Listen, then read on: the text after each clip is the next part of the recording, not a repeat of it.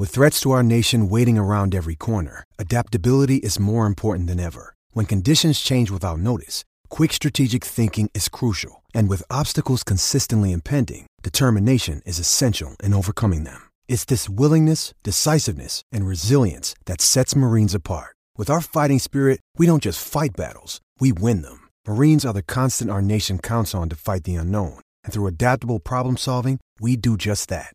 Learn more at marines.com.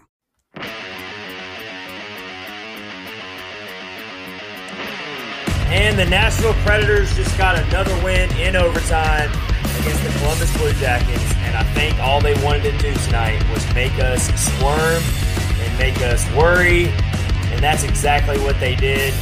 This is the Catfish on Ice podcast, episode 41. We're all breathing a sigh of relief right now. Let's take a deep breath and calm down, everybody. That's how I'm feeling right now. How's the guys doing? How's Colin and Rich doing tonight? This is Chad Minton, your host, Colin Bloom and Rich Howe. I'm good. I feel like I wore the Welcome Satchel shirt today, and I feel like that gave us some good luck with Philip Forsberg and his crazy 2-point game. That goal was just amazing, the way he was able to fall down and still get it in. Yeah. But hey, we'll take it. And I would have loved to have done that in regulation, but at least with this team, it doesn't matter if they get an overtime at the point. I wish that Florida would have done their job in regulation, but hey, we're 4 points ahead. We could possibly clinch on Wednesday. Just got to ride the wave. That's all we can do. Got to ride the wave. I mean, that was I was legit worried in that third period when they tied it at 3. I was like, there was still 5 minutes left in the game, around 5 minutes left in regulation. And I was legit worried that we were about to lose this in regulation. And then I was seeing the scoreboard watching. I was seeing the Stars that tied it 4-4. And I'm like, this literally could not go more wrong right now. Like, it was bad. It was bad news for sure. The Preds were not playing well. It almost looked like they were sleepwalking through this game. It was not a good look at all. Rich, how do you give us your initial thoughts before we really get into episode 41? I think we might actually. We have lost Rich. Rich is frozen. We have some technical difficulties, it looks like. Yeah, Rich is frozen in time right now. So it's just me and Colin. Rich will join back in if he can. All right. So I'm sure Rich feels the same way as me and Colin, though. That was not a very pretty effort. No. I think the Preds played well in the second period, but that third period was awful. And, it's not what we're used to either. Like, that third period's usually, you know what it felt like? It felt like the Chicago loss all over again. That was the feeling I had in my gut. It was like, oh, come on, here it goes. And, that mental toughness, it speaks to that. But I think you're right when you said that, it was kind of like they were coasting. Like, it's almost like they expected us to go in there, get 2 points, and walk out. And you still got to play the game. Like, they still got some talented guys, on that roster. They really do. They've been struggling. So, it was, it would have been nice to win a little bit easier, but we'll take it. So let's talk about what we got in store for episode 41. This is Chad Minton with Colin Bluen. Hopefully Rich Howe can join back in. He's having some technical difficulties. But we're going to talk about this game and talk about the implications it has on the playoff race because this playoff race just keeps getting tighter and tighter. And then we also are going to talk about this big deal going on with Pecorine because everyone wants to see him get one more start. We don't know if it's his last game. It's his last season. It's very up in the air. He could come back for another season. We just don't know. And we all love Pecorine. We want to see him get one more start, maybe at Bridgestone Arena. But the way things are setting up, you still have to go with the right goaltender, and you still have to make the right decision to win games because the playoffs are on the line. So we got this segment lined up for you talking about Pecorine and what we think we should do when it comes to UC Saros and Pecorine, who gets the start over these last 3 games. We also didn't get a chance to touch on it in the last episode because it was such a packed episode, but we still have to talk about the deal that the NHL has made with Turner Sports and talk about the implications on that. Colin has a lot of knowledge on that, so he's going to talk about it a lot. We're going to get into really what this means for the future of the league. And then at the end of the episode, whenever you download the podcast on all major podcast platforms, I've talked about this guy a lot on the podcast. My roommate and best friend is a diehard Dallas Stars fan. It's perfect timing because the Dallas Stars and the Preds are fighting tooth and nail to get this playoff spot. And we brought him onto the podcast right after the Preds got that win over the Stars on Saturday night. And we brought him on to talk about how he sees the Preds rivalry and talk about how much he literally hates the Predators. Like, this guy literally cannot stand our team. So I brought him on. I brought him into enemy territory, and so that was a fun discussion. So make sure you go download the podcast tomorrow to check out that interview.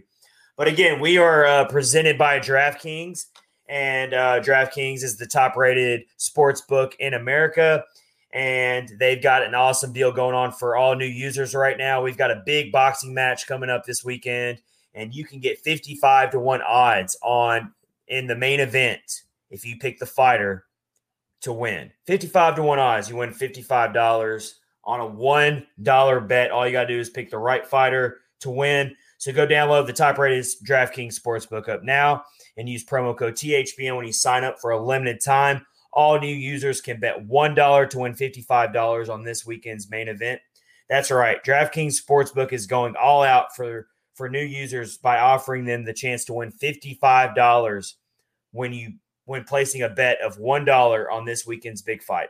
Only at DraftKings Sportsbook. Must be 21 years or older in New Jersey, Indiana, or Pennsylvania. Only new customers. Restrictions apply. See DraftKings.com/sportsbook for details. Gambling problem, please call 1-800-GAMBLER, or in Indiana, please call 1-800-9-WITH-IT. Go have fun with the DraftKings Sportsbook app. You can also bet on hockey, baseball, basketball. The playoffs are coming up. Daily fantasy. Use our promo code THPN. Get in on the action. Make it rain, as they say on the DraftKings Sportsbook app. All right, so let's get this episode rolling. Episode 41. I'm pumped. But I'm also feeling very fortunate right now because I got to tell you, I was not feeling good about that game. I honestly wasn't even feeling good about the game going in. I felt like it was a trap game in every sense of the word. Yeah. And Columbus is one of those really weird teams to figure out. Like, they should not be a last place team. They should not. Like, they've got a lot of problems going on up in Columbus. It's not like the Detroit Red Wings where you can understand why they're where they are in the standings. The Columbus Blue Jackets completely crapped the bed this season. So I was worried about this game going in because it's hockey players, it's hockey teams. They still play hard. They love to play spoilers. Well, yeah, especially with guys like Patrick Laine and Seth Jones. Like, it's a talented team that you would expect to do better. And they've had flashes. I think that it's just been a failure to put it together. I'm not sure if that falls on Tortorella or someone else, but I know there's been some people that have some thoughts on Columbus. I know that there's kind of some I don't want to say drama, but I've seen reports out of just various grumblings of people that are former players and even former staff that have not had some good feelings towards the management there and towards coaching. And so maybe that's finally kind of manifesting in what we see this season. But as far as a roster, like, you look at the roster, there's pieces that we would love to have on our team if we could have them, especially with those two guys I mentioned before. Obviously, we had Seth Jones and gave him up for Ryan Johansson, but then guys like Patrick Laine and Khalil Bernstrom, he had a great night. I mean, a hat trick is nothing to sniff at. Yep. He pretty much was trying to will that team in, and with their firepower, there was definitely a threat of they could have come back and win that in overtime if they'd have more possession. We kind of dominated and we kind of figured it out then. But you're right in the fact that it was definitely a trap game. I think coming off of the Dallas overtime win was just crazy. And I know my Twitters and our comments here, he said that we wishes we could have gone live after Saturday night's game. Mike, I was there. I would not have been able to go live because I would have no voice. We walked out of that arena with absolutely I was shouting my lungs out. It was amazing. But I think that after that high of that win, we kind of walked into this like, okay, well, we'll just do business as usual, and they made it tough on us. We should have dominated that game. We didn't. We won where it counted, but hopefully on Wednesday that Hines gets the guys right and gets them refocused so that they can do what they need to do.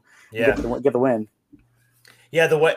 By the way, Rich is back with us now. Rich Howe is no longer frozen in time. I really wish I could have screenshotted the way you froze because it was a really awesome pose. I'm sure it was. I tossed it to you for a question about the thoughts on your game, and you weren't moving. You weren't moving. I think the proper takeaway from Rich on this game is he's speechless. Speechless.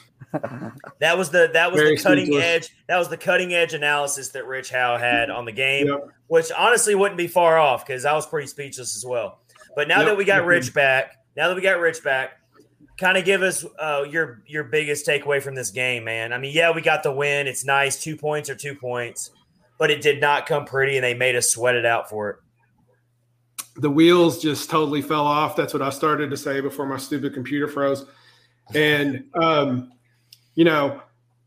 Columbus is a good team, but they're in the bottom of the division, and the Predators dominated. Well, I wouldn't say 100% dominated them, but you hold a 3-0 lead, and then if you lose that lead to a person with Bernstrom, who hasn't scored that much this season, can't happen, because if you get into the playoffs and you're playing Carolina, it's just you can't allow that. That formula that the Preds trotted out there tonight against Columbus, they will get swept by Carolina. Absolutely. They will not only get swept by Carolina, but they will probably get swept by Tampa Bay, and they will probably get swept by Florida.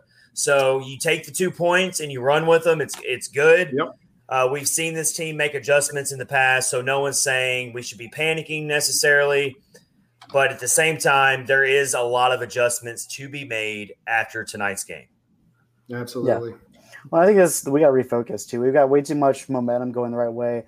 We've now seen this iteration of this team, play better than what we saw tonight. I think Brad Richardson's still kind of working some things out, and I know that supposedly he fits better into the style of the team. Richardson had a near goal tonight, though. He did. He was crashing the net. He got close, and they said he's been playing, more. It's more to his style of what we've been playing as of late.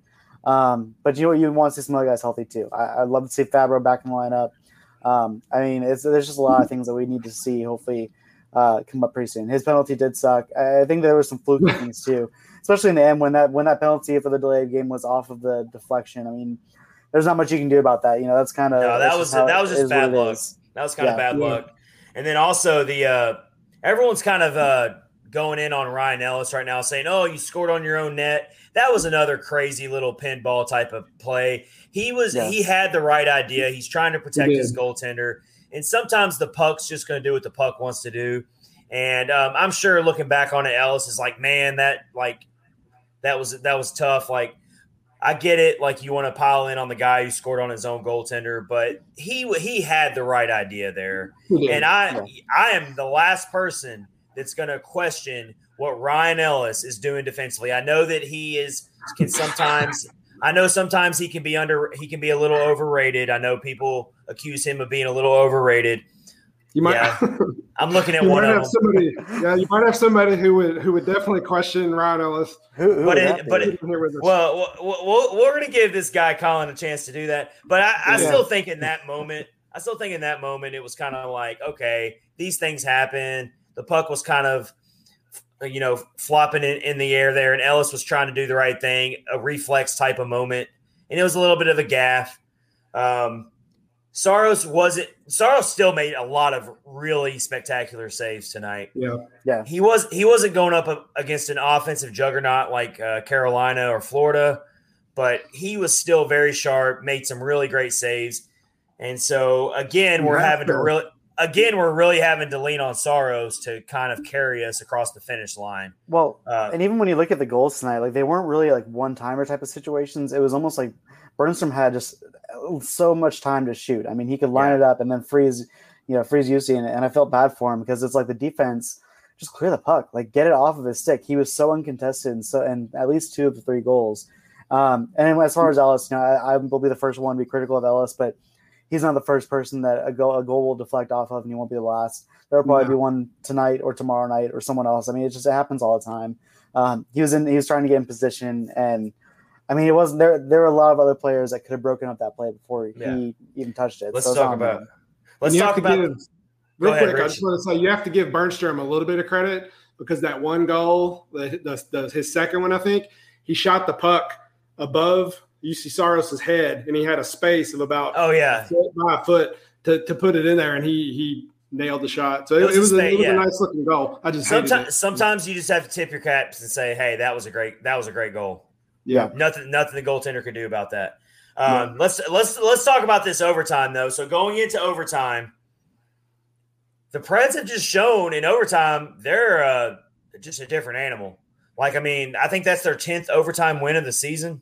They've only lost 2 games in overtime, and just think about how fortunate – I don't want to say fortunate because that makes it seem like they're lucky, but just think about how much this team has benefited in the overtime this season. Think about where this team would be if they were even half of the overtime team that they were this season. They'd be 5 points. Just go ahead and subtract 5 points out of their record. Mm-hmm.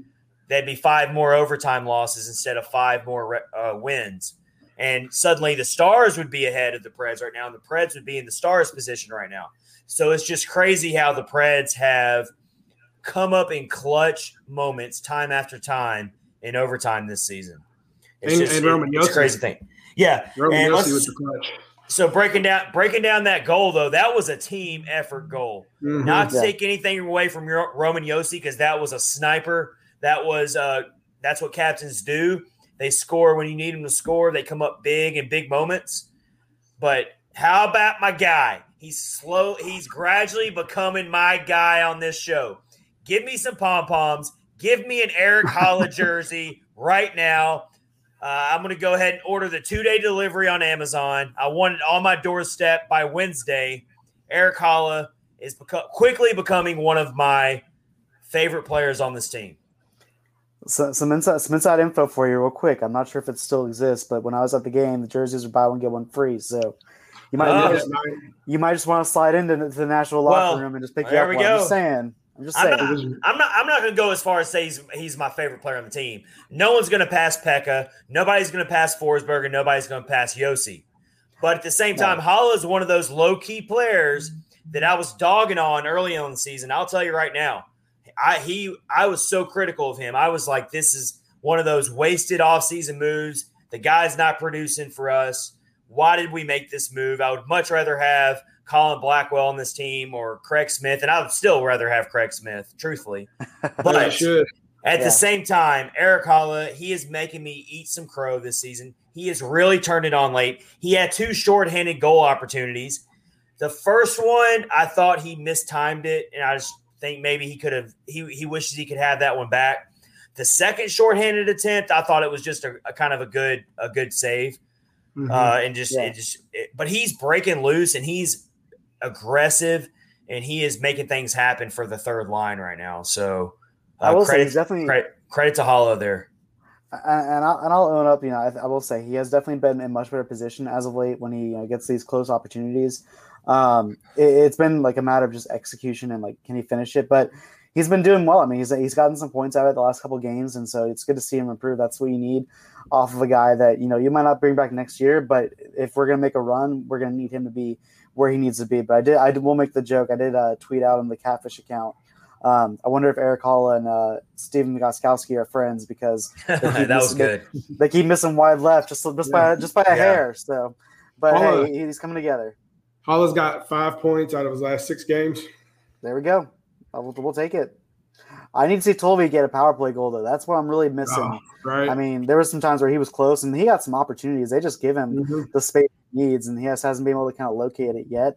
But I think that's probably, when you go on injured reserve as long as he did, he probably needs to get back into form. But, man, I would love to see him round into form just the right time and start getting some power play goals for us again. Yeah. So the Preds connected on the power play tonight. Yep. I can tell you right now, it looks so much better. I know there were a couple power plays where it didn't look completely fluid, but I do think that the power play is showing a little bit more promise now that you've got Forsberg and Tolvanen back in there. I think Columbus just played a very safe defensive game at first, and so they weren't taking a lot of risk. And so the Preds just got to be a little bit better on the power play. But I do think it's still showing some improvement with Forsberg and Tolvanen back in, which is what you would expect. They did connect on the power play tonight, and so that was good to see. And the power play goal came from Ryan Johansson, actually. Johansson's another player who's really been stepping up his game. We've been really critical of these veterans over the season. Very much so. Like the youth has stepped up and did their part. But we've been very critical of players like Johansson, Arvidsson, Duchesne. Duchesne's a big one. And I'll say, going back to the Dallas game, I mean, we saw it in person. the guy has been setting up some beauties, and it's a matter of guys just finishing. We're kind of waiting for something because that's always been the type of player that Duchesne is. Duchesne's never been a big goal scorer. No. I don't know why everyone think he never was. He's a dynamic possessor of the puck. He's got great stick handling ability. He's got great passing, great ice vision. The dude's probably the dude's probably our best skater on the team. I mean, like there were 2 opportunities on Saturday night where he literally juked a guy out of his skates. I mean, it's just crazy. And for the casual hockey fan, because hockey is a very complex sport. For the casual hockey fan, they don't necessarily see that stuff. It's no fault to them, but Duchesne does so much more than what shows up in the box score, and no casual fan has time to go into all these analytics. It's you really got to be a diehard hockey whiz to dive into some of these analytics. But these analytics scream that Duchesne is a way better player than what some of these people are giving him credit for. Do we want him to start connecting more? And do we want him? Yeah, you still want to see the results and stuff, but you got to think that eventually his luck's going to turn around, and he still is making a good impact. He's on the third line. It's not like he's, making a huge impact on the game, but he's still doing a lot of things well. I think he gets way more criticism than he probably should deserve, and a lot of that has to do also with his contract, which you can't blame Duchesne for his contract. You can blame David Poile all you want for the contract. That's right. Don't blame Duchesne for signing the check. Yep. Like that's how I feel about it, So I think Duchesne's probably got the ire of all the fans at the moment. So Johansson's been playing better. So now everybody just focuses look at on this. the next one down the line. Look at this. Duchesne only logged 12 minutes and 55 seconds of ice time tonight. So if you're going to get mad about the Preds' effort, let's not focus on a player who didn't even play 13 minutes of ice time. Yeah. I think collectively the team just got a little too relaxed and played a little bit weak in their own zone or in the defensive zone, and that's just what happened. So they still get the 2 points. They're now 4 points up on Dallas. Dallas ended up losing in overtime to Florida. So the Preds gained 1 more point on Dallas, and we were talking about this right before we went live. Really, the way it sets up is if the Preds can go ahead and get another 2 points against Columbus on Wednesday, Dallas has 2 games coming up on Tampa Bay against Tampa Bay. Tampa Bay is absolutely playing for a division title right now. So they have everything to play for. And Tampa owns Dallas this season. Dallas cannot figure out Tampa. And so you got to think that even if Dallas only loses one of those 2 games, and if the Preds can win tomorrow, you're putting yourself in a really good position here. But if the Preds turn around and lose to Columbus on Wednesday, then this thing's going to get really tight. You don't want to have to go into – you do not want to have to go into your last 2 games of the season being in a must-win scenario against the Carolina Hurricanes. You do not want that. And that's the math right now with the 4-point spread between the 2 teams. If Nashville wins on Wednesday night against Columbus and Dallas loses against Tampa Bay, we're in. That's it. It doesn't even matter about the Carolina series. I mean, you still want to get 1 win in Carolina because you don't want to get swept on the season by them. But we don't. That's where it's at. Is we just gotta win one. They gotta lose one, and that's it. So.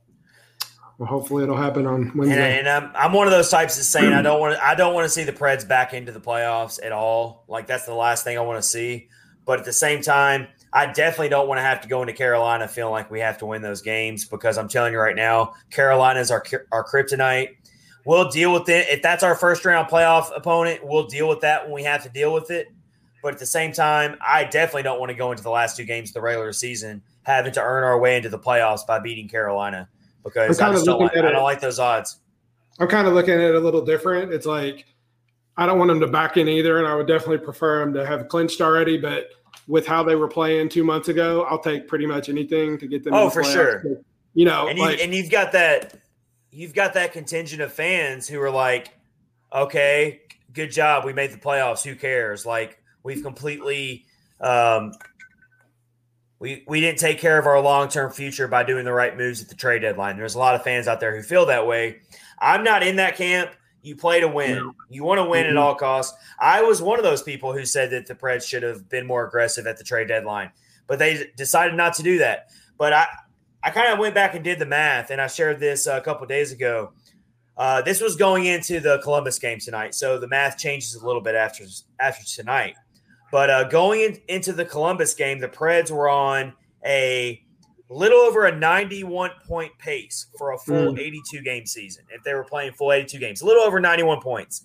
That's not great season, but it's not a horrible season either. That's kind of like usually when you're in that point range, you're right on the cusp of the playoffs, which is where they are, interestingly enough. But what I found very interesting was the season that the Preds went to the Stanley Cup, they finished with 94 points, got into the playoffs right at the end of the season. So the Preds are literally – this current Preds team is performing just slightly below that Stanley Cup team as far as point pace for an 82-game season. So I don't want to hear all this nonsense about, oh, well, yeah, we're going to make the playoffs, but we're going to get swept by Carolina anyway, so why does it matter? Well, of course it matters because anything can happen.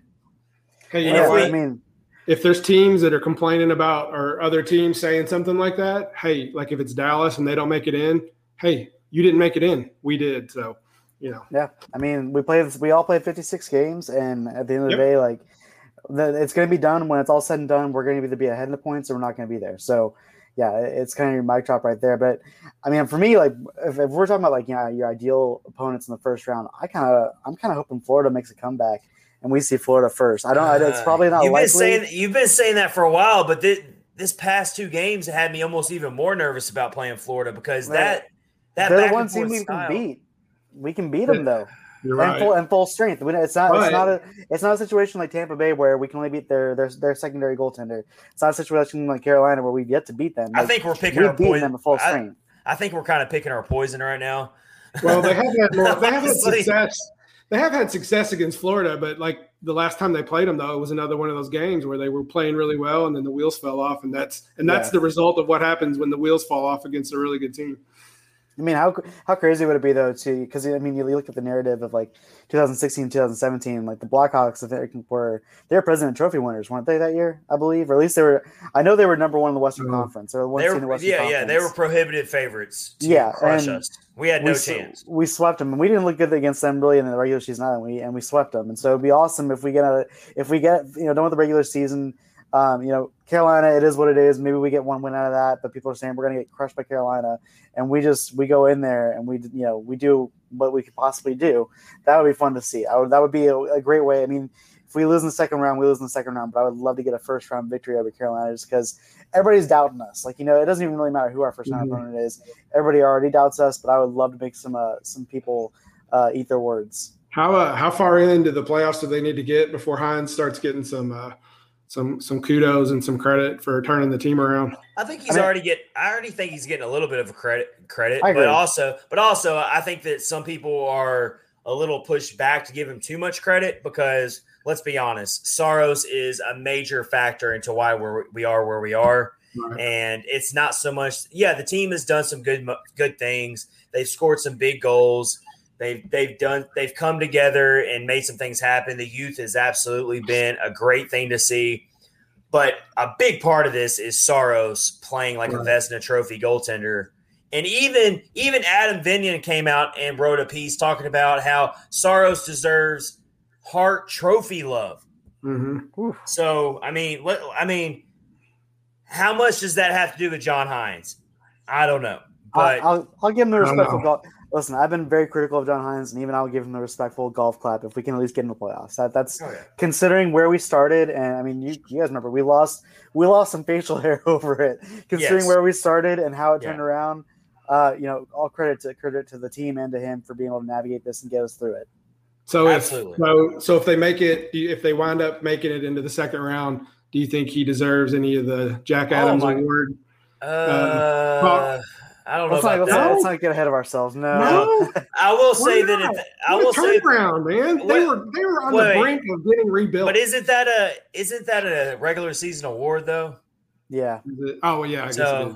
Right. But I get where you're going with it. If the Preds make the second round and they upset the Hurricanes or any of those three teams, and then they get knocked out in the second round, I'm pretty sure everyone's going to be doing cartwheels on Broadway right outside of Bridgestone Arena. We're probably going to give Hines a contract extension, and that's what I'm not sold on yet. But let's not even go there yet. Let's get in first. Let's get in. We'll save this discussion for when the Preds actually lock it up. Yeah. Because I feel like we're already jinxing ourselves right now by getting this deep into it. I was going to say, if the Preds lock it up, let's knock on wood right now. Let's good vibes. We're still vibing. Yeah. And that's why I don't even want to break down a first-round series against one of these teams yet, because we could be like wasting air right now. We could be wasting oxygen talking about it.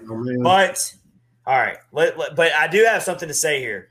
Another reason, this is going to take us into our next segment. This is episode 41 of the Catfish and Ice podcast with Chad Benton, Colin Bluen, and Rich Howe. Rich Howe is no longer frozen. He is back with us, and he is ready to spew a lot of talk about this topic, and that is Pekka Rinne. We've been waiting to see him maybe get a spot start. We know he's the backup. He should be the backup. But we've been waiting for him to get this spot start, and it just hasn't lined up. It's just been – a lot of people thought that Rinne should have gotten a start against Florida. Didn't happen. I am kind of on both sides of the fence on this right now. And the reason why I am is because Saros is legit the best goaltender in the league right now as far as how he's played since his injury, since he came back from injury in early March. And so – or in mid-March, I should say. And so you have to ride the hot goaltender because basically every game the Preds are playing right now is a playoff game. So you can't start Rinne just because, hey, your legacy, we owe it to you, which you do owe it to him. But at the same time, it's about winning right now. And I know Pekka Rinne understands that. I'm not worried about I know he doesn't have hurt feelings, that he is as classy comes. He wants to see the Preds win, even if that means he's not playing. I think it makes it easier, too. I think if, like, the situation with the scenario with Wednesday. So let's say we win Wednesday, Dallas loses, we're clinched. We're good to go. At that point, for me, it's really short and sweet. I think that Pekka Rinne, you start him at the very least. You start him at the last game of the season against Carolina. It's our last home game. Like, you let the fans have that. You let Pekka have that because you don't know. I think you start in both games. I'd be cool with that too, honestly. I mean, we can't lose sight of the fact that before UC got back, Pekka was playing some solid goaltending in net for us. He really kept us kind of primed for that road trip and the run that we went on after that road trip to be able to do what we did. So, I mean, it's, obviously you can always do worse to have someone like Pekka Rinne as your backup. But absolutely. If we clinch Wednesday, I think you give it to him, to start the series, and you let UC rest up a little bit and just kind of make sure he's healthy and ready to go for a playoff run. If we don't clinch on Wednesday, you play him. I don't know. I don't even know if it depends on when they clinch. If they don't have it clinched, I think Saros starts every game until it's clinched. You have to. Have to. And that hurts me to say that, but I don't think you can start Rinne over Saros if the playoffs are still on the line. I don't think you can do it. First of all, I think that would be a disservice to Saros, who got you here. That would be kind of a slap in the face. Like, hey, you carried us here. Now we're going to take you out in the biggest moment when we need you. That's just working backwards. So it's a tough situation to be in. So that's why we would really just like to clinch so that we don't have to worry about this. And then Rinne can hopefully go out there and play loose and play fun, get the standing ovation he deserves from the Bridgestone Arena crowd. And then we'll see what happens. Maybe he comes back next season. I'm leaning towards it's not going to happen, but we'll see. I don't know. Yeah, who knows? You just don't know. He's I'm an Arizona Cardinals fan, and we never know if Larry Fitzgerald's ever going to come back. It's always like the big question of the year is like, is Larry finally retiring? That's a really good comparison.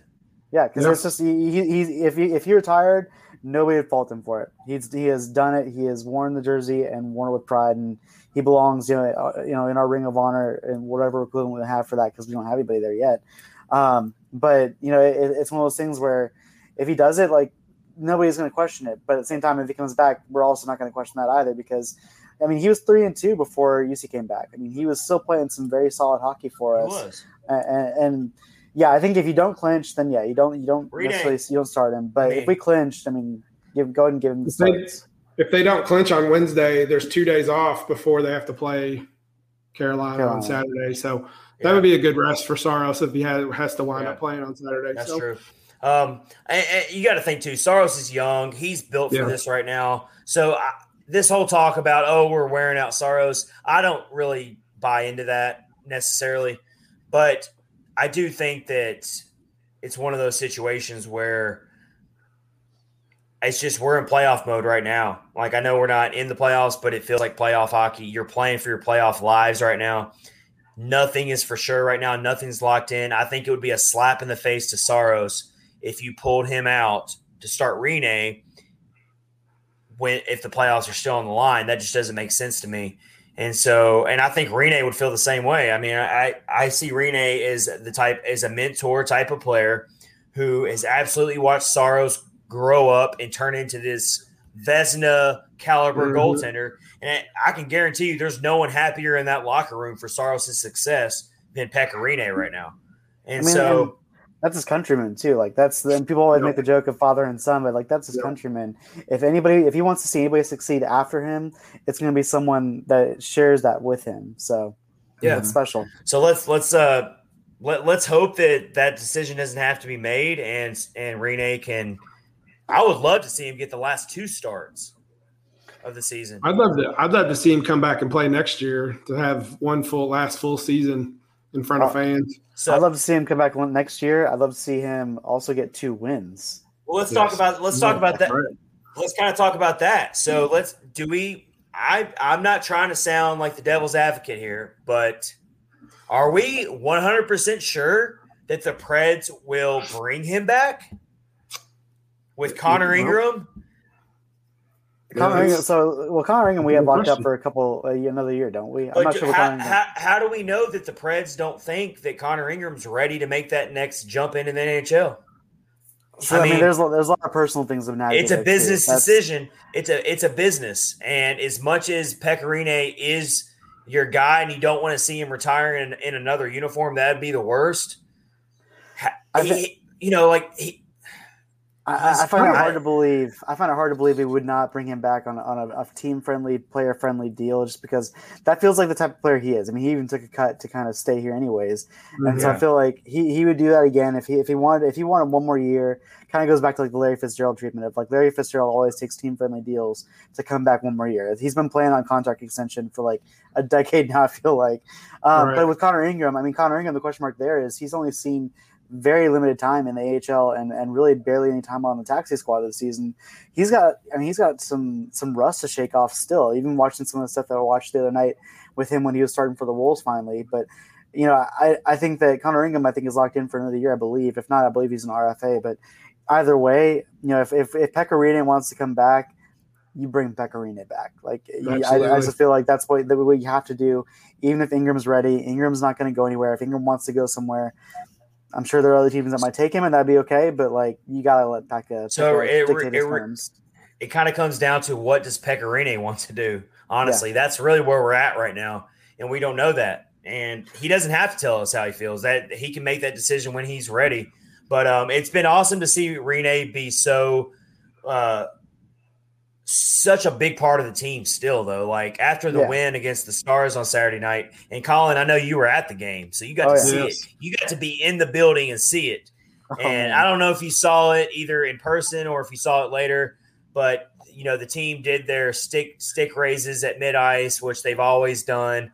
And then Rinne skated out and was hugging the players. He's like the elderly father figure of the team, and he's just out there patting his guys on the back. The bear hug he put on UC Saros, it's a beautiful thing to see. Really he's a good dude. I mean, that's the thing is like Pekka Rinne, he's the first guy that we've ever given a no trade clause to. We had to kind of go back to that. And I think that's the same way you look at it, whatever his future is. You let him dictate his future because he's earned that much. But you won't find a better dude. I mean, he's just also, I will say, I'm going to go back to it though. They were doing a warm-up drill.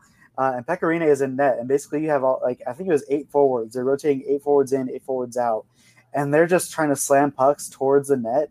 And Pekka still looked really sharp. So I'm just saying, like, if he wants to come back, if he still has another year, Oh, I yeah, mean, but it kind of makes sense to bring him back. Like if, yeah. like we said, like if there is any kind of question about Connor Ingram, then what better person to have as a backup than Pecorine? I mean, like that's just a no-brainer to me. But yeah, absolutely depends on if he wants to come back, like you said.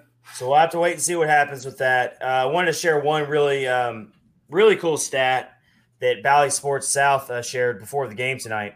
UC Saros has 14 career shutouts now, which is the most by any player his age or younger. I saw that. So that's pretty cool. So the Preds, they are set goaltender for right now, it appears, but they have some tough decisions to make, even in the short term. Even in these last 3 games, the Preds have some tough decisions to make when it comes to what they're going to do. Do they just keep riding UC Saros over these last 3 games, or do they put Pecorine in there? Winning on Wednesday against Columbus will solve a lot of that, but we'll have to wait and see with that. This Tampa Bay needs to do their job.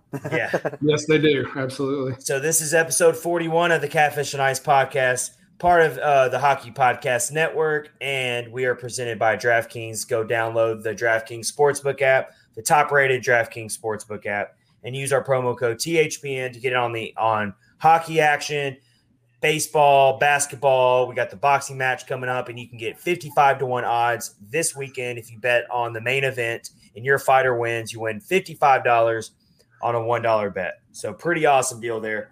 Let's talk about the Turner Sports deal that we've got that happened. Some really big news there. Turner Sports, of course, is really known for their NBA coverage. They do outstanding work for their NBA coverage. NBA award-winning. Yes. And the thing about TNT and the thing about Turner Sports is you're going to be getting what we really want to see for the NHL, and Colin's going to really expand on this, is we really want to see the sport grow. Like the NHL is such a niche sport still, where fans who are diehard hockey fans, it's great. It feels like this tight-knit community. You love it. Whenever I'm out at a sports bar and a hockey fan sits next to me and we start talking hockey, it's great. I love it.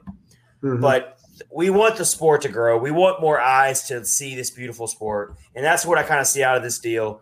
And so, Colin, kind of talk about the big parts of it and just kind of how you feel about it. Yeah. I mean, it just makes the NHL a major player in North America and kind of solidifies where their position is. So there's a number of facets to consider here. You have the financial aspect of it. That's a big one because this is basically a $200 million deal on top of the $400 million deal they got with ESPN.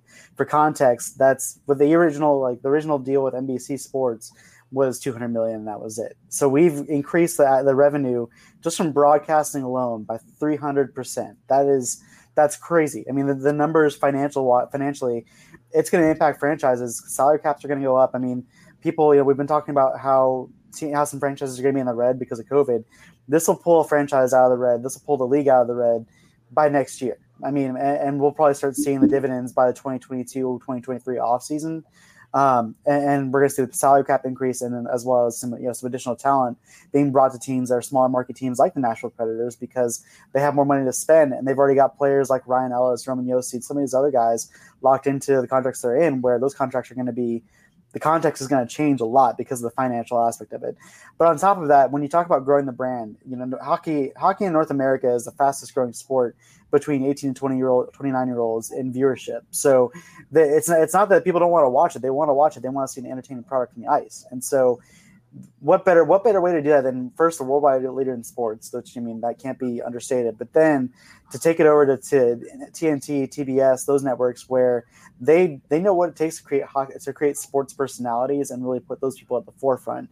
You look at Inside the NBA, and something like that for the NHL could be amazing. I mean, it would be awesome to see a personality like a hockey personality like PK Subban, whenever he hangs up the skates, seeing him give some commentary, seeing some of these other colorful NHL players give some commentary. Not the Wayne Gretzky's. I'm sorry, Wayne Gretzky tried some commentary back in the day. Was not a very interesting guy. Great hockey player, not a great broadcaster. Yeah. But seeing some of these other players that are close to retirement.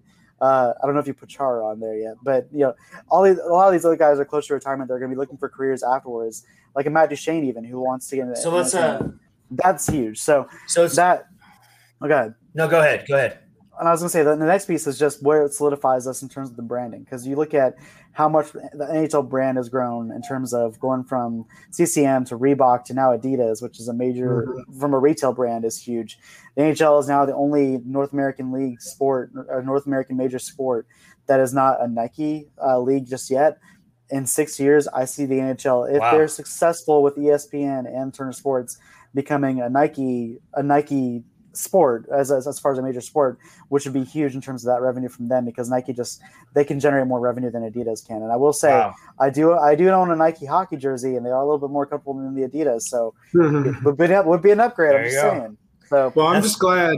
I'm not, it's awesome. I'm so ready for the sport to grow, but I'm so glad that NBC won't have anything to do with it anymore. I'm that is the worst ever watching a hockey, especially watching a Predators game when they were covering the Predators and the Blackhawks games. It was Blackhawks were losing 3-0, and they're talking about how awesome the Blackhawks are. And I'm like, they're losing the game to the Predators. Come on. Yeah. Talk about that. Yeah. But it was 7 years of woof. I think that so one thing I really like about this switch is I think that this new switch is really going to give the NHL a new kind of a new image almost, because it's kind of been looked at it's always been looked at as a niche sport. And I can tell you, when I go out and I'm into a Preds game and I'm around people who I've even got really close friends who want to get into hockey. They want to learn more about it. And they ask a ton of questions when they're sitting with me. And I try to explain to them. They're like, man, this is a really cool sport. You got to get this beautiful sport in front of more people. You got to market yourself better. The NHL has never been good at marketing themselves. All you got to do is look at how they schedule games. They schedule all these critical games at the same time on a Tuesday night or whatever it is during the week, and it's these are all playoff implication type games, and you can't watch them all at once, because hockey, you cannot watch multiple games at once. No. Hockey, you cannot be flipping channels back and forth. It's impossible. The game moves too never fast. Stops. Yeah, exactly. Yeah. So it's not like baseball where it's okay, I can flip back and forth or whatever. No, or even football, you can do that a little bit, but hockey, it's impossible. So they've got to start staggering these times, but that's going to a different thing. But what I'm saying is hockey's never been good at marketing themselves. And I think this is great. Well, and the thing is, the players are very good at marketing themselves. You look at some of especially the young guys. Now we're getting into the millennial generation hockey players, really in the thick of it. Evander Malkin, you look at the Instagram game of some of these guys, and it's strong. They're good at marketing. It's just that they need a league that's going to market them. And the league is getting a lot of good superstars coming up right now. I mean, the league's got a ton of very marketable superstars that young kids can gravitate towards. And it's Phil Forsberg's one of them.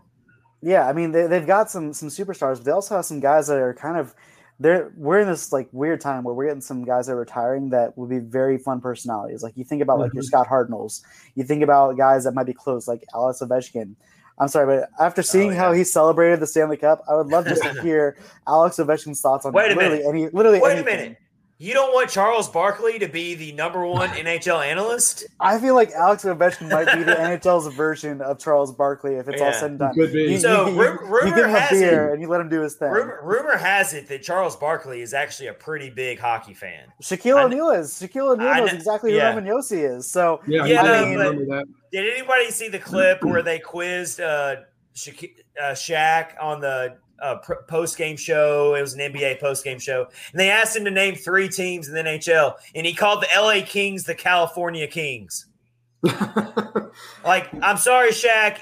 I love Shaq. I love that whole TNT NBA crew. I'm not even the biggest NBA fan, but I love watching their halftime. They're hilarious.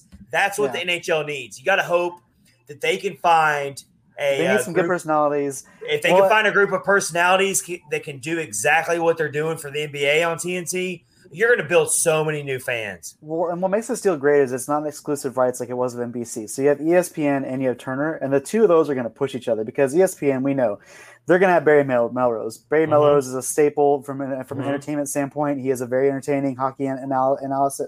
He's a little hard on the Preds, though.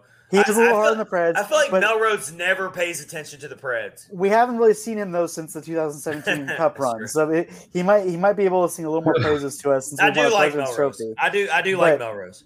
But Team T is going to have to find a similar cast, and really ESPN's investing more in terms of it's not just going to be Barry Melrose; they're going to get other people too. So I'm hoping that the two of those deals really push each other to compete for the entertainment quality as much as everything else. You know who I'd really love to see? He's already doing hockey analysis for NHL Network, and that's Kevin Weeks. Kevin Weeks. I love Kevin Weeks on NHL Network. If they could move him into the TNT slot, that would be awesome. I think there's a lot of people out there who are already doing work for the NHL for other networks that they could also cherry pick, and they could build like a super team almost. And so Kevin Weeks is one that jumps out to me that I really enjoy. I bet you're probably going to see some of the NBC sports people though. I got. So I was actually just about to say. I was going to say I need two things. I need a shots on goal counter from ESPN and from Turner, and I need nobody to touch Mike Milbury. Leave him in the ether.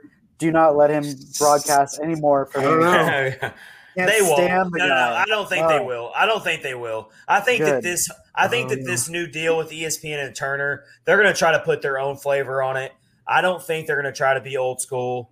I don't think it would be smart for them to do that. I think if you can't move it to different networks but still be the same thing. That's just dumb. Like, I was thinking more of like the Kaplan and you got to put your own spin on it. Yeah. Who were you saying, Rich? I was thinking more like Catherine Tappan and that Sharp. What's his name? Sharp played for Chicago. Well, ESPN already has some pretty good people who are doing the writing part of it. I really like Emily Kaplan. I thought that's who you were saying. Emily Kaplan does some awesome NHL coverage for ESPN.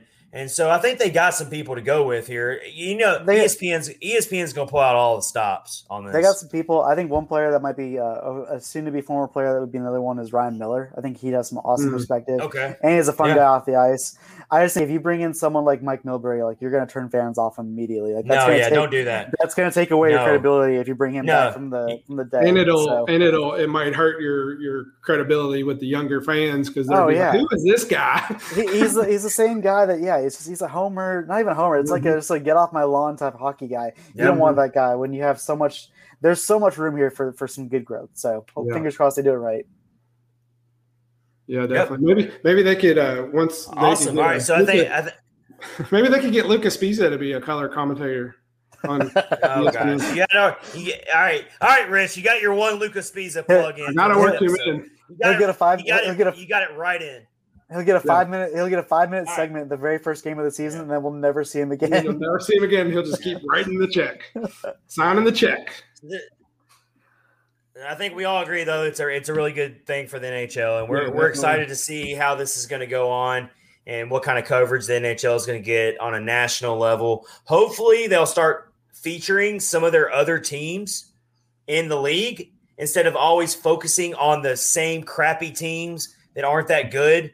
Like, can we start putting some effort? If you want to build new fans, one thing you need to do is stop showing the same damn 6 teams on national TV every Tuesday night. Whatever night it is. They want to show those original 6, and they're really high on. I know the Blackhawks. They got to break away from that, though. They got to break away from that. They don't even show all the other ones, though. It's mainly just Chicago and Pittsburgh. The thing is, they got to go with the NHL's marketing plan because you look at they're putting teams in Seattle, Vegas. Yeah. I mean, they're putting teams in interesting places that they're going to have to focus on, and those teams are going to be successful. I guarantee you, Seattle will probably be a playoff contender. Vegas is going to be a playoff contender. Seattle coming into the league is going to make things interesting as well. So, all right, so that's a really good discussion there, and we're going to be keeping our eyes on that for sure. And so this is episode 41 of the Catfish and Ice podcast that you've been listening to. This is Chad Minton with Rich Howe and Colin Bluen. Coming up next on the podcast, we've got Clayton Stewart, who's my good friend, my roommate, and he's a diehard Dallas Stars fan, but he's also got a wealth of hockey knowledge. He's also a Nashville musician. Go check out his music at Clayton Stewart Music on Instagram. You won't be upset about that because I can tell you this guy is a very talented musician, but he's also a Dallas Stars fan. And so we invited him to the podcast, had a really good discussion. He can't stand the Nashville Predators.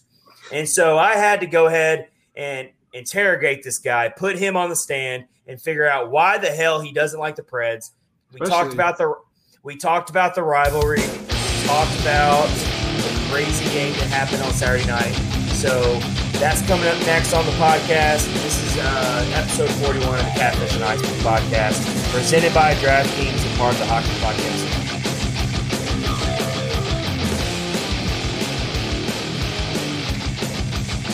And we're back for episode 41 of the Catfish and Ice podcast, brought to you by DraftKings, and of course we are part of the Hockey Podcast Network. This is Chad Mitten, your host, and we've got an enemy joining the home turf tonight. We've got a Dallas Stars fan. Womp womp. Dallas Stars fan is joining the show, and it's not just any Dallas Stars fan. This is my best friend, my brother. Not my true brother, but a brother in a sense. Indeed. A fellow Dallas Stars fan. I don't know how I could ever be a friends with the Dallas Stars fan, but here we are. We just got done watching that crazy brawl. This is Clayton Stewart joining the podcast, diehard Dallas Stars fan. Also very well known dislike for the Nashville Predators. So how perfect is this that we're going to bring him on for episode 41 of the Catfish and Ice podcast. Clayton, how are you doing tonight, man? Been better, but doing okay. I'm sure. Doing okay. Saturday was rough. You seem to be holding up okay there. Yeah. You'll be fine. I'll be okay. All right. So I think Clayton probably agrees with me here. I think you probably agree with me, man, that this Dallas Stars Nashville Predators rivalry is quickly growing into something pretty intense. I think we saw it on Saturday night for sure. I think we've seen it in the Winter Classic. I think we even saw it in the 2019 first-round playoff series. And before we really get into where your Dallas Stars fandom started, I'm going to throw this crazy stat out there for all of our podcast listeners, just to show you how close this all-time series is between the Nashville Predators and the Dallas Stars. The all-time series record for the Predators against the Stars after Saturday night's 1-0 overtime win over the Stars is 45 wins, 45 losses, 1 tie, and 5 overtime losses. That's the Preds record all time against the Dallas Stars. 45 wins, 45 losses, 1 overtime or 1 tie, 5 overtime losses for a point percentage of literally 50%. Does not get more even than that. If you look at it from the Stars' perspective, they are 50 wins, 35 losses, 1 tie, 10 overtime losses, and of course 5 of those are on this current season. So how can you get that much closer of an all-time series between two teams with that many games? Pretty crazy. It is crazy. And the funny thing is the rivalry seems that it's a newer thing. It is. It is kind of a new rivalry. The rivalry is, but the competitive nature and how these teams play each other evidently has always been really evenly matched. So I think the rivalry was starting, it was budding, but now the hate's starting to creep in.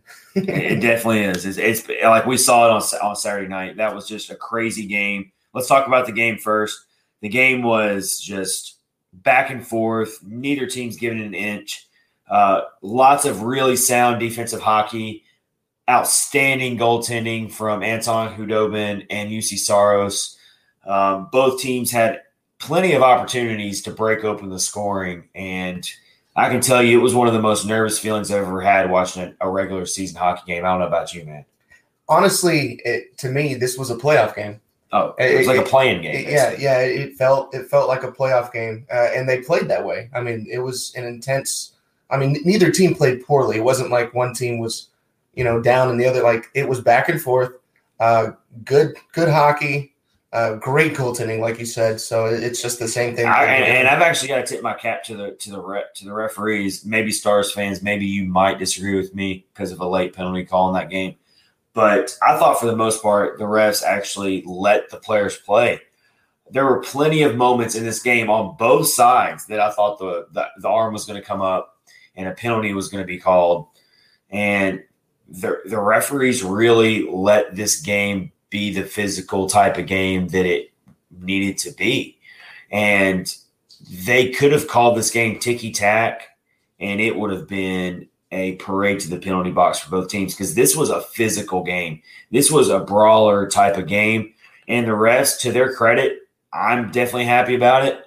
I think even if you're a Stars fan, you should be somewhat happy about it, even though you did come off on the losing end. Still, it's nice to see the refs let the players play. They called it pretty consistent. There was a late penalty that the Stars got tagged for where Roman Yossi drew the penalty on a hook. That was there's some Stars fans out there that aren't happy about the call, and I'm sure if it was flipped around, there'd be Preds fans out there saying the same thing. It was a close call, and it did shift momentum in overtime. But be that as it may, it was a great game. Win or lose, it was a great game. It was. But I got to ask you now, where did your Dallas Stars fandom start? I got to be honest, when the Stars come to town and play the Preds, I don't usually see a ton of Stars fans out here. I'm not saying that there's not diehard Stars fans out there. Of course there are, and those are some of the best fans, the fans that aren't bandwagon jumpers. And I know there's plenty of Stars fans out there that aren't bandwagon jumpers that are some of the most passionate fans you'll ever meet. You're one of them. And so I really just want to know how it all started for you being a Dallas Stars fan. For me, it was 1993. I remember because my dad got tickets from his job, and we didn't know anything about hockey at that time. It didn't matter. And we went, and it was my first live game I've ever seen. And then not even a week later, I had my first hockey stick, first skates, and I was playing and just became obsessed with the sport, obsessed with the Stars. And so 1993 changed everything for me as far as sports. I love my Dallas Stars. Go Stars. and the Dallas Stars had those teams with Mike Modano and Brett Hull. And I know you can list more and more players. And that was when the Preds were just they weren't even they were inaugural season was 1998. So there's a lot of, diehard Preds fans that might not have even been watching the NHL at that time when the Stars were really that great of a team. And the Stars have had good teams since then too. It's not like they've been scrubs by any means. And you just went to the Stanley Cup last year. So you're a very respected franchise in your own right. Well, in 2008, we went to the semifinals and lost to the Red Wings, who ultimately won the Stanley Cup. And then 2019, we went to 7 games in double overtime and lost to the Blues, who also won the Cup. And then last year, we went to the Cup and came back short. So we've been present. I won't say always relevant, but we've been present. But you've got that Stanley Cup that Preds fans dream about. We dream about a Stanley Cup parade on Lower Broadway. And as crazy as Lower Broadway is right now, maybe we don't need a Stanley Cup parade right now. But so you got that cup under your belt, and that's the one thing that every fan base just wants, even if it's just one of them.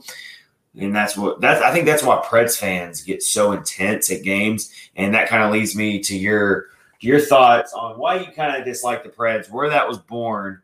Because I gotta tell all of our listeners listening right now, this guy genuinely does not like the Nashville Predators. He's made it very clear to me plenty of times, and I tried my best to be a very humble fan on Saturday night.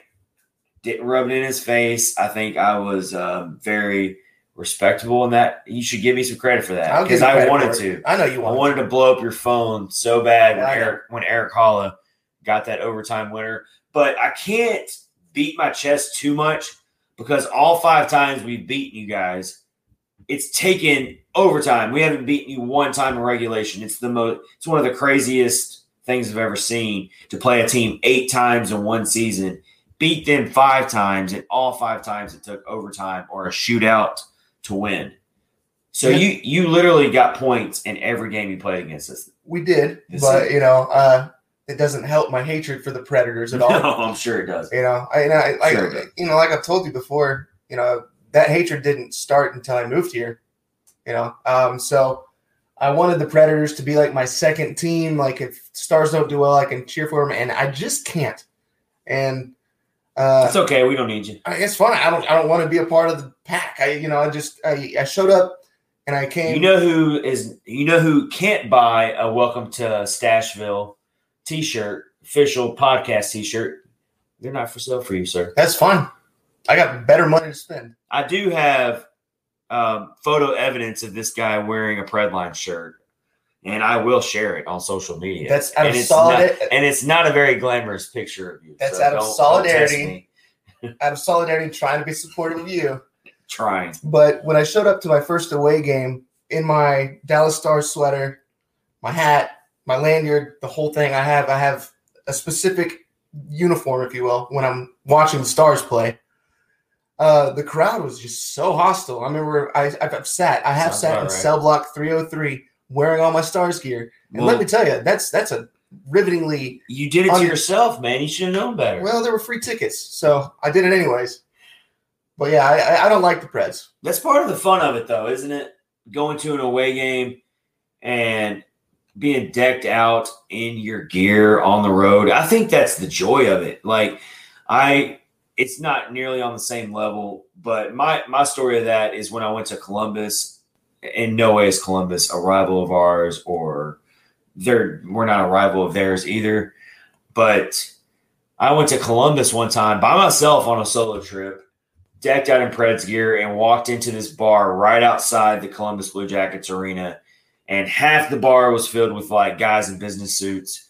The other half was filled with Blue Jackets fans in their gear. And I'm the one Preds guy packing into this bar. And I swear everyone stopped and looked at me, trying to fit my way to the bar top to order a drink. They're all these bartenders are walking past me. I'm like, oh, okay, I know the game. I'm wearing the Preds jersey. Turns out they told me that the reason why I was probably getting a lot of bad stares wasn't because I was wearing a Preds jersey. I was wearing University of Michigan colors, and I was in Ohio State country, Columbus, Ohio. They didn't even care about the Preds. They were like, oh, yeah, we're playing you guys tonight. No big deal. We're so sorry. Here, have a drink on me. They didn't even care that I was a Preds fan, even though the game was about to start in 15 minutes right across the street. They thought I was wearing Michigan Wolverines colors. See, my experience was very different. They were actually friendly. These Columbus Blue Jackets fans couldn't have been more friendly. I remember I went to a game here in Nashville at Bridgestone Arena wearing my jersey, and it went to overtime, which apparently just seems to be a trend. Yeah, that's the theme. And then during overtime, at the time, we had Cody Eakin. Okay. And there was a tripping call that resulted in a penalty shot. And so I can't sit down during this moment, so I stand up and I stand in the aisle so I'm not in anybody's way. Cody Eakin sinks it, game over, and out of nowhere, I kid you not, a 70-plus-year-old woman hits me over the back with her cane immediately. And I turned around, and I looked at her. I go, did you see that? And then I realized I was talking trash to a 70-year-old woman, and so I had to check myself. But that is – Was she decked out in a Preds jersey? All Preds. What was the player she was wearing? I really got to know. I don't – that's vital information. I didn't even want to look at her. All right. That's actually pretty – okay, I'm glad you're okay, but – yeah, I made it through. That's still kind of a funny story. I made it through the geriatric attack. That's still kind of a funny story. All right, if that 70-year-old woman is listening right now, please let us know if that really happened. I don't know. It happened. I'm not making it up. All right, we are crazy. Preds fans are definitely crazy, but it's okay. All right, I'm going to test your Stars fandom here. I do this to my fellow co-hosts Rich Howe and Colin Bloom all the time. I like to give them these trivia questions, and they hate me for it, and I have fun with it. So I'm going to do what better time than to do it to a Stars fan. I'm going to test. This is a question that I feel like the most diehard Stars fan might know, but it's definitely a hard question. All right? Okay. Here it goes. It's multiple choice. I'm giving you that at least. Okay. Which team does the Stars have the most wins versus all time? No, hold on. Can I try to answer first? No. Okay, I'll do the multiple choice. All right. A, Detroit. B, Los Angeles. C, St. Louis. D, Anaheim. Most wins all time against this team. Overtime and regulation. Come on, man. There might be Stars. I'm between two. I'm between right. two. Who do you got in between? I'm between Detroit and Anaheim. Okay. I'm gonna say Detroit. What was it? It's actually the Los Angeles Kings. Really? You got 117 wins against the Los Angeles Kings.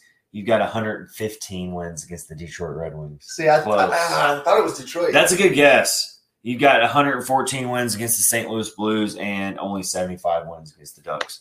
But that was a tough question. I thought it was Detroit. Trivia is fun for me. All right.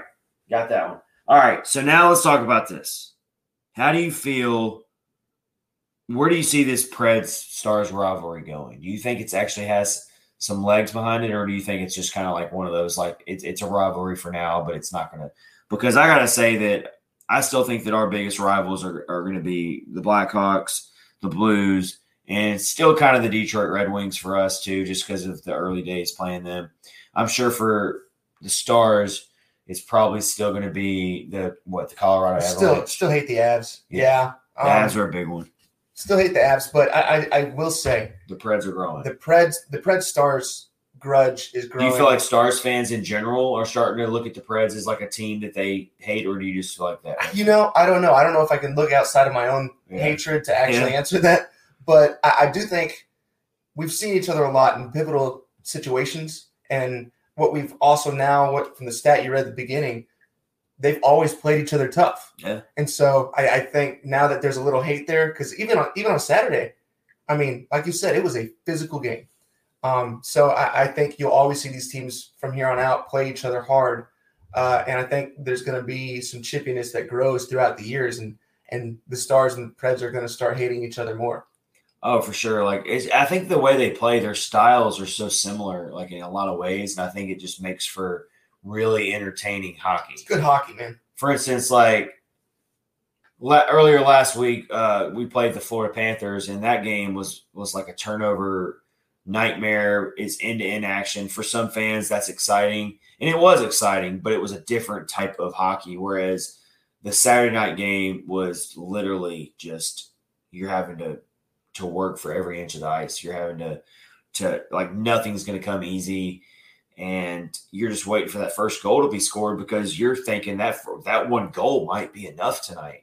The way these goaltenders are playing, the way these guys are forechecking each other, the way they're blocking shots and just doing all these things. I mean, it felt that way. It felt like the first team to score in regulation might win. Yeah. And it took overtime.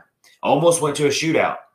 I mean, it's just another crazy game. Yeah, I mean, these two teams. We even kill a penalty in late time, and it doesn't matter. It was a key kill, but I think the momentum shifted a little bit after that. For sure. And it's a 0-0 game. Eventually, something's going to happen. It was which team's going to crack first. And so now looking ahead, let's see what this playoff race ends up being. I think both teams are in very similar situations in terms of either way both teams are up against a very tall mountain to climb. If they're going to beat most likely the Carolina Hurricanes in the first round, it could still be the Tampa Bay Lightning or the Florida Panthers. That's still a really close race for the division title, but Carolina is the overwhelming favorite right now. And I just got to ask you, how are you going to feel about this season as far as maybe considering it a success? Do the Stars have to win in the first round? How bad is it going to be if they miss the playoffs altogether? Is it going to be like, what are the implications there? How are you feeling, man? I feel either way. Going to the Stanley Cup last year, being such a contender the year before with the Stanley Cup champions, even a first round out is still disappointing. Now, that's just as a fan, but looking at the season, I don't know how to feel. I don't know if I should feel happy that, they just making the playoffs. I think either way, if we don't make it past the first round, like if we make it in and we don't make it past the first round, you'll see a new head coach for the Dallas Stars. Oh, wow. And I think you won't see a ton of personnel change, but hopefully we'll see a system change of how they play. Well, objectively speaking, the Stars have gone through a ton of adversity with the COVID that kept them from starting on time. They didn't start till January 22nd. whereas the Preds started on January 14th. Most of the league started on January 14th. So started 8 days after the NHL season actually started. Opened up the season by completely destroying the Preds 7-0. And that was around the time when the Preds entered their nosedive, and no one thought the Preds had any chance to be in the position they are now at that point.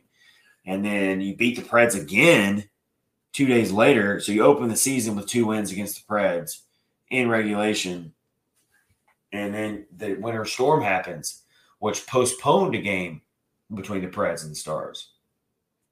And so that's kind of what put you guys even further behind. And so now you've been making up all these games throughout the season. For the longest time, the Stars had 4 games in hand over the Predators in the standings. And I've been looking at the Stars all season getting excited because the Preds are making this playoff run and they're in the 4th playoff spot. And I've been looking at the Stars all season they're lurking, they're hanging out back there. Yeah, they're 6 points behind, they're 5 points behind, whatever the number would be. But they've got 4 extra games to play, and I've been waiting for the Stars to go on this hot streak, and you haven't really done it. No. You haven't been able to do it. And we've only got 1 game now. We've only got 1 game left on you. Yeah, just like the Carolina Hurricanes are our kryptonite this season. For y'all, it seems like it's still the Tampa Bay Lightning. We can't beat them right now. I mean, well, a lot of teams couldn't beat the Tampa, but they're a good team. But I mean, I think we picked up 1 win in our series against them, and we have to play them 2 more times, I believe. I think so. Yeah. I mean, to finish out the season, I know we have to play Carolina, Tampa, and Florida at some point. I think we have 1 makeup game with Florida, but if we make it in, it's going to be murderer's row for sure. Yeah, you're gonna have to really push, and so we're gonna see how this feels. How this ends up, but Clayton, really appreciate you joining the podcast. Yeah, man. I've brought this guy up plenty of times in previous episodes, and this is actually the guy who texted me live in one of the last episodes, talking about how the Stars were in a playoff spot. And I guess this guy doesn't scoreboard watch because the Preds won 2. That was the night that the Preds beat the Florida Panthers last week, and correction, we were in a playoff spot for 30 minutes. Okay, so for 30 minutes, you had that 4th playoff spot. So that's all we allowed you. in that moment, I was correct. All right, I guess you were correct. The game wasn't over yet. All right, I take it back. You were technically right. All right, so it's been fun. This has been episode 41 of the Catfish and Ice podcast, brought to you by DraftKings and part of the Hockey Podcast Network. Go follow the Catfish and Ice podcast on Twitter, Instagram, and Facebook at Catfish Ice. This is Chad Minton, your host. Chad Minton and Rich Howe and Colin Bloom will be back with you later this week for episode 42. Until then, everyone stay safe and take care, and we'll talk to you next time.